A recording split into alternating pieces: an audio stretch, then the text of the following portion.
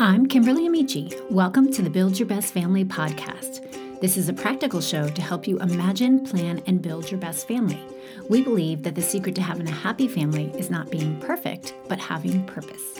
Each week, I'll be here sharing with you lessons I've learned, conversations I've had that will equip you to create new habits, challenge mindsets, and build relationships that will allow your family to thrive. Home is the place that is waiting for us at the end of a long day or after a season away. It's where we find solace, belonging, and love. It's where we reveal our true selves to those who know and cherish us the most. Whether it's the dream home we aspire to, the forever home we found, or where our beloved ones reside, home holds a special place in our hearts, shaping our memories, dreams, and aspirations. In this episode with Sandra Byrd, we'll explore the concept of home through the lens of spirituality. Drawing inspiration from Jeremiah 29:5 reminds us that no matter where the Lord plants us in this world, He wants us to settle in and make a home. Sandra is an experienced devotionalist, and today she shares with us how to develop a deeper connection with God in our everyday lives. Also, how we can create a welcoming and spiritually nurturing home environment, and tips for making devotionals a regular part of our daily prayer. Welcome, Sandra. I am so excited to have you on the podcast today. Thank you for inviting me. I'm glad to be here. So a question we ask all of our guests is, what is your family known for? I think my family is known for our togetherness, our tightness. We make a priority of spending time together. Even though my kids are grown and I have a granddaughter now, we still schedule family dinners. We cook together. Humor is a big part of our bonding. We make jokes. We also have this, like right now, we've got this rubber duck that used to be a toy of my granddaughter's, has kind of a goofy look on its face. And we sneak it into places. So somebody might leave it in someone else's dishwasher. And then, if it ends up at your house, it's your job to sneak it into a diaper bag or sneak it into a silverware drawer or something, just so we're always waiting. Hey, who's got the goofy duck and where does it show up? We might send funny memes together, to the family thread or gifts. We do serious things together too. We take turns leading prayer. And when we have communion for our family dinners, we take turns doing a little Bible study and then leading communion too, which bonds us to each other and also to the Lord. I love that phrase, distance makes the heart grow fonder, but it's also true that distance makes the fond heart wander. And so when we're physically distant, we try to stay in touch in other ways. And I think that's true with our relationship with the Lord. Oh, I love that. Oh my gosh. I love this. I love everything you said. Even the little duck thing, like hiding the duck. I think that's so adorable. How did that get started? So my granddaughter loved ducks. She had we called it a bucket of ducks that she loved. And there was like a pilot duck and a ballerina duck and all the rest of that. And one of them just had a super goofy face. And we just said, well, all right, this is Goofy Duck. And then I think my son-in-law was the one who planted that in my son. We were having a family dinner and he was taking leftovers home and he planted it in my son's leftover bag. And then my son wrapped it up next time it was at their house and put it someplace. And then I think it ended up in my dishwasher next. And so then it was just, it's kind of a fun thing to look forward to. Who's going to get the duck? Where are you going to find it? But I just think that kind of lightness, leavening. There's heavy things in the world, and we all still have both light and heavy things in our lives, but making sure that we blend that joy. And I think that becomes a tradition. We feel like traditions are big traditions, like we always have lasagna on Christmas Eve, or, we go a certain place for vacation. But little traditions are also very binding to us. Yes. And I have some ideas for that, even with the devotionals. Our little traditions with God also bind us to Him. Oh, that's good. I love that analogy. All right. So you're here to talk to us about your new book called Dwell 90 Days at Home with God. So I'd love to hear more about it and what led you to write it. So I started thinking a lot about home. Home has been on my mind most of my life, honestly. I grew up in a family that moved a lot, and I kind of always looked forward to having kind of a permanent home. We have a lot of emotional, resonance with the word home. We think of things like our childhood home or grandma's home, mom's house, our dream home, even a forever home. I lived in a house that I absolutely adored. And when my husband got cancer, we had to leave that home. And I told the Lord, I thought this was my forever home. And he reminded me I have one forever home and it's not here. So I need to make my home with him wherever it is that I'm living. When I say I'm home, it's the place and the person that I feel most comfortable with. I can wear yoga pants. I can do whatever I need to do to relax. I invite my friends into my home and my family into my home, whereas I might just meet colleagues at a restaurant. So it's a very emotional place. And I wanted us to recognize a little bit more, starting first with me and then sharing it, that we know kind of theoretically that God is with us at home every day, but maybe we don't acknowledge that in really intentional ways. Yeah. When I think of home and what I think I want to build for my home is safety and security for our family, especially a place where, like you said, where you can be yourself, where you can, say what you want to say that's on your heart and do what you want to do, obviously within reason, right? You gotta can't be exactly. but really just to be yourself. And so I think that, and I think that's what God wants for us and for our families. And so I've tried various ways throughout the years to do that. I haven't always gotten that right, but it's been a focus and it keeps me coming back to like, okay, how can I be intentional with the way I love on my people? How can I be intentional with the way I create my home? And so I do think it's a very, very important place to spend time, cultivate, and appreciate and recognize for sure. I love the word sanctuary. We say like, oh, this is my sanctuary. But when you really dive into it, it has a religious history. So back in time, if someone was coming for you or you were at risk or you were at danger, you could run into a church or a cathedral and no one could get you in there. You claimed sanctuary. While you were in there, in the house of God, you were safe. And I think we can bring that into our modern day lives. While we are in our homes, with the Lord, it's our sanctuary. We're safe there. We talk a lot about safe places.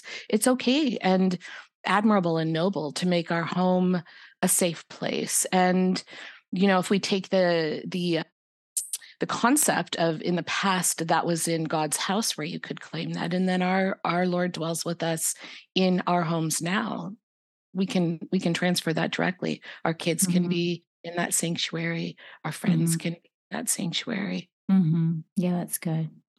So how does your devotional help readers develop a deeper connection with God in their everyday lives, particularly in the context of their homes? So I've always felt like my calling to write devotionals is grounded in Deuteronomy 11:19, which is teach them his words to your children, talking about them when you sit at home, when you walk along the road, when you lie down, and when you get up. I mean, that's pretty much all day, when we lie down at night, when we get up, and when we're at home. I think the idea there is that learning what God has for us, how he loves us, what he's sharing with us, is not just a mountaintop worship time experience or vacation experience. It's kind of found mostly in the day-to-day details of our lives and routines. And so if we can look to see him in things like planting or weeding or tidying up or making a comfortable living room, then we will see him not only at work, but at pleasure and desirous of relationship with us all day. And then, of course, we're to teach those to our children, as Deuteronomy 11:19 says. But if he's asking us to teach our children that way, then he's very likely teaching us as his children that way. So it's just kind of developing the eyes to see and the ears to hear that. Yeah. And those eyes to see and ears to hear come from abiding in him and spending time with him, just like in the context of family. When we have that relationship, like you said, the distance, makes the heart wander sometimes. Yes, the fond, yeah, it could be if the fond heart wander as well as, the heart grow fonder. Yeah, So, yeah. So that time and that connection and that abiding and that relationship is really important.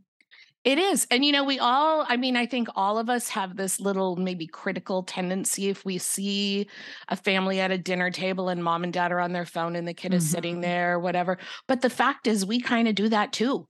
I mean, we're in our house on our phone, busy doing this. But our parent is also waiting for us to set the phone down, Yeah. kind of, and acknowledge his presence and that he's there for relationships. So a lot of it is kind of just got to be inside your home, the set the phone down moment, so that you've opened that pathway then for him to speak to you, to share something new with you, an insight about what you're doing in your home and how he's there with you. Yeah.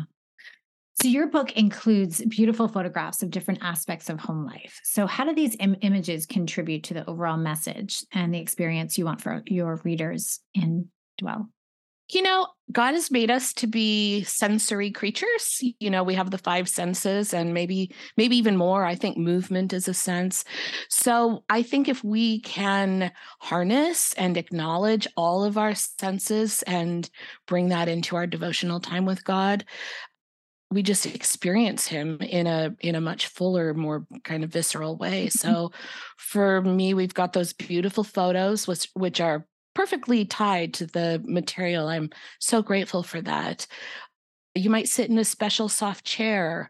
You might, in my neck of the world, sun is at a premium. So I find a place where I've got kind of a sun dappled area to bring that into my quiet time. I pick music that might set the mood. I only drink jasmine tea, for example, when I'm doing my devotional time. So then the scent of that jasmine tea and the taste of that jasmine tea, those are all cues to my body and my spirit that this is a set aside time for God. And the photos do that too. Yeah. What I love about this devotional is the emphasis that you have on beauty, right? Because I definitely find that beauty is important. My background is in design, actually, in architecture. And I know that our space matters. And I know that for me, like if I go to a restaurant, the food tastes so much better if the restaurant is beautiful. Yeah. Yeah. Or even if it's plated beautifully, that matters. There's that phrase, and I don't know who said it. We could probably Google it, but it's that you eat with the eyes first. Yeah. So that's true with food, but it's also true with spiritual food. Yeah. Yeah. So I love that you definitely emphasize this. So let's talk about the ways in which this is a part of our spiritual relationship with God, this comfort, this beauty, delight, and how God brings this into our lives. I started thinking one year about this is a crazy way to get around this, but of all the beautiful fish that are so deep in the ocean that no eye sees them except his, and they're beautiful when we do capture a little piece of one of them, they're vibrant colors and magnificent shapes. And that showed me that, his eye delights in beauty too. So then I started looking around to the world that I can actually see. For example, I talk about planting bulbs in one of the devotionals that sometimes we plant bulbs and someone moves into our home after us, and the beauty that we have designed for our enjoyment is actually then enjoyed by the person that comes after us. It's literally sowing good deeds and good seeds that bring beauty into someone else's life. I talk a little bit in one of the devotionals about solar powered. I had a long driveway when I wrote that particular devotional, and we lived pretty far out, so it was dark. So I went to the store and I bought some solar powered lights, which were pretty and, fit right in with my landscaping, but they didn't go on. And so finally I wrote in there, it's either my husband or my son-in-law, I think, said to me, "Hey, there's some stickers covering the place for the sun to come in. You're going to have to take those off if you want to charge this." I'm like, "Oh, well, okay. All right. That's fine then." Yeah. So we took them all off, and then they drank the sun, as it were, to power themselves during the day. And then when the night came and it was very dark, all of those solar powered lights lit up the driveway, lit up the yard in a really beautiful ambient light. And the Lord was showing me, hey, this is what we're to do.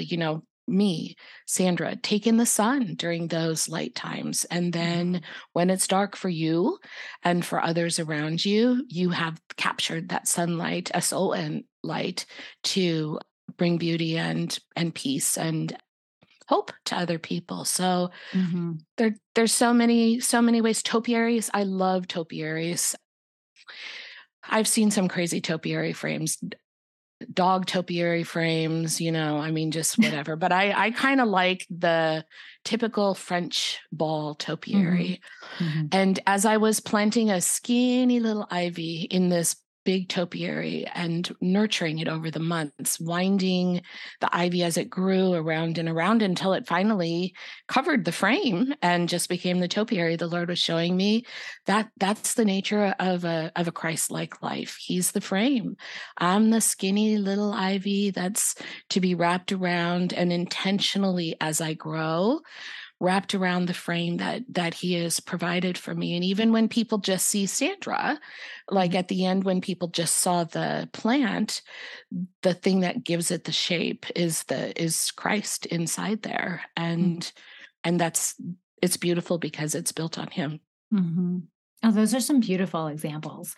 And I think, like you mentioned earlier, connecting with God, having a relationship with him so that our eyes are open to see these moments and these connections and this beauty that he has for us is really important. Exactly. If we got to slow down a little to do that. Yeah. And I think that's why I see him in the everyday, because I cannot rush washing the counters. I can't rush weeding. I mean, I'm out there, I'm bent over, I got to water, there's no going fast. So then when I've got that slow down moment, then I can hear from him and see. Yeah, that's so good. So I'd love for you to share some practical advice or suggestions that you have for your readers who want to create a welcoming and spiritually nurturing home environment. Like we said earlier, practically and theologically speaking, we know that God is with us everywhere, but we don't always overtly acknowledge him and his presence. So I think just to take a moment every day to acknowledge, hello, Lord, you're here. Thank you for being here. Help me see what you want me to see. Help me reach out to the people you want me to reach out to. Just like anybody else that we invite into the daily relationship, we might ask a friend or a child, what do you think? Or what happened this day? Or show me what you want to do. It's not exactly the same because it's God, but it is still relational, and to invite him into that. I think too, we live in such a crazy, hectic world that to remember that he says he leaves his peace with us. He's left it here for us. So if in this, kind of harried world, we can allow that peace that he's left with us to characterize our home, then our home does become that welcome refuge, that sanctuary that we talked about here on earth. Yeah, that's good. Do you have a personal story that you can share with us from your life that exemplifies the transformative power of dwelling with God in your home? What has your home done in your life? Yeah, this is it seemed like a simple understanding, but it's been really powerful in our lives. So in Numbers 28, the Lord reminded the Israelites about food offerings that he expected them to present. And it was interesting as we really studied that he wanted those presented to him in the early morning and twilight, which is when his family, the Israelites, were eating. And he asked them to give the same kind of food. It was like a moment of obvious, hey, he wants to eat with his family here. He wants to eat what they're eating when they're eating. That's when the offering is. Same thing, Jesus sat down with his disciples. He ate roasted fish. He dined with tax collectors. And so we kind of transformed our lives. Instead of just saying grace, thank you for this, thank you for that. We're very thankful for it, but we've transformed him to invite him. Lord, join us at this meal. Be our honored guest. Come be with us, sit us. And it's just been such a simple but powerful transformation, because he's not a distant benefactor only that we're thanking for this. He's an honored guest. He's right there at the table with us. And it just was maybe the start for us to realize how omnipresent he is in our daily routines at home. Yeah, I love mealtime with our family. It's, I think about just over the years of just us coming together at that same time every night. And even there were years where we had to shift the times because somebody had a sports or somebody had a lesson or something. And I never wanted to let go of it. like dinner time, I never wanted to be like in a season where we just didn't get around to dinner. So I would shift it, and sometimes we'd eat at 3:30 or 4:30 when they came home from school, because I knew they'd be, at practice at 5:30. And I'm so grateful that we did, because even now, as my kids are older and I have teenagers, they still make a point to be home for meal times. Like, I mean, I get texts all throughout the day, what's for lunch, what's for dinner. And I know, and I know, of course, they just want me to make them food, but That's I okay. I know that it's so much more than that. Like, Yes, I it know is. that for them, it's the one time that we can sit around the table. And then what's so great about that is that it's a touch point for gratefulness, for thankfulness when we pray, like you said, because we can get really busy, but if we sit down for a meal, we'll stop what we're doing and we'll thank God for what he's given us, and even for whatever circumstance we find ourselves in. So I think mealtime is so transformative. Completely. And you as a mom have set the pattern that we will shift other things so that we can be together. We will Mm-hmm. accommodate this, we will accommodate that, but the non-negotiable is Mm-hmm. our coming together to join each other in a meal. That's going to last Yeah. forever. My kids are grown now and out of the house and starting their own families, but family meals are still really important to them, and Mm-hmm. we're a sacrifice worth making. Yeah, for sure. So, do you have any tips for making devotionals a regular part of our day? I know that a lot of our listeners are moms, they're in the trenches, they're busy. And I Mhm. know we hear slow down, but what else? What can we do? First of all, one of the reasons I wrote these as fairly short devotionals is because we all have just a little bit of time to hook onto Mm-hmm. something. But also, so I kind of look at devotionals as a prayer partner or a friend. So you've got to find a devotional whose voice you like, whose approach you enjoy, just like a friend. There could be a lot of great people, but you might not have that friendship chemistry. And I think that's the same thing with devotionals. So if you pick up a Mm-hmm. devotional and you love it and you love the voice and you're interested to get back to it, or you want to read more than one day at a time, then that's a good thing. And like a prayer partner, you want a devotional that's going to give you a new perspective, somebody that's going to open up the word to you a little bit more. We can Mm-hmm. also get in a rut with prayers. We have, health needs, relational needs, financial needs, same things. It's not that there's anything wrong with them, but a good devotional will be like, hey, let's look over here to the left, or hey, have you considered this to the right? So the investment of time that you spend will pay dividends in bringing you Mm-hmm. closer to the Lord, open up the word to you in a different way that Mm-hmm. you wouldn't have done if you hadn't taken those 5 minutes. That a good devotional will have a takeaway. So the takeaway is when you close that book, when you close that page, it's something you're still thinking on as you're sitting in carpool or wherever you are during your day. It comes back to you. So look for a devotional that does that. That's good. That's really good. Because I've been in seasons where I forget what I read that morning. And so I Yeah. really would like something that will stay with me, that I can sort Mhm. of chew on and wrestle with and think about throughout the day. So that's some Yeah. great advice for Yeah. sure. All right. Well, thank you so much for being with us today. I really enjoyed our conversation, and I am looking forward to our readers getting a hold of your devotional. It is absolutely beautiful. Thank you. It's been a pleasure. You can find Sandra at sandrabyrd.com. She's also on Instagram as Sandra Byrd Books. I'll link to all of that, plus where you can find her book, in the show notes. I hope you've enjoyed the show. If so, I'd like to ask a favor. Can you head over to iTunes and leave us a review? Besides sharing this podcast with your friends, leaving a review is one of the most effective ways that you can support us and help get the word out about the incredible resources we have to offer. I'm passionate about helping families thrive, and your reviews help families find us. And remember, family culture isn't about perfect, it's about purpose.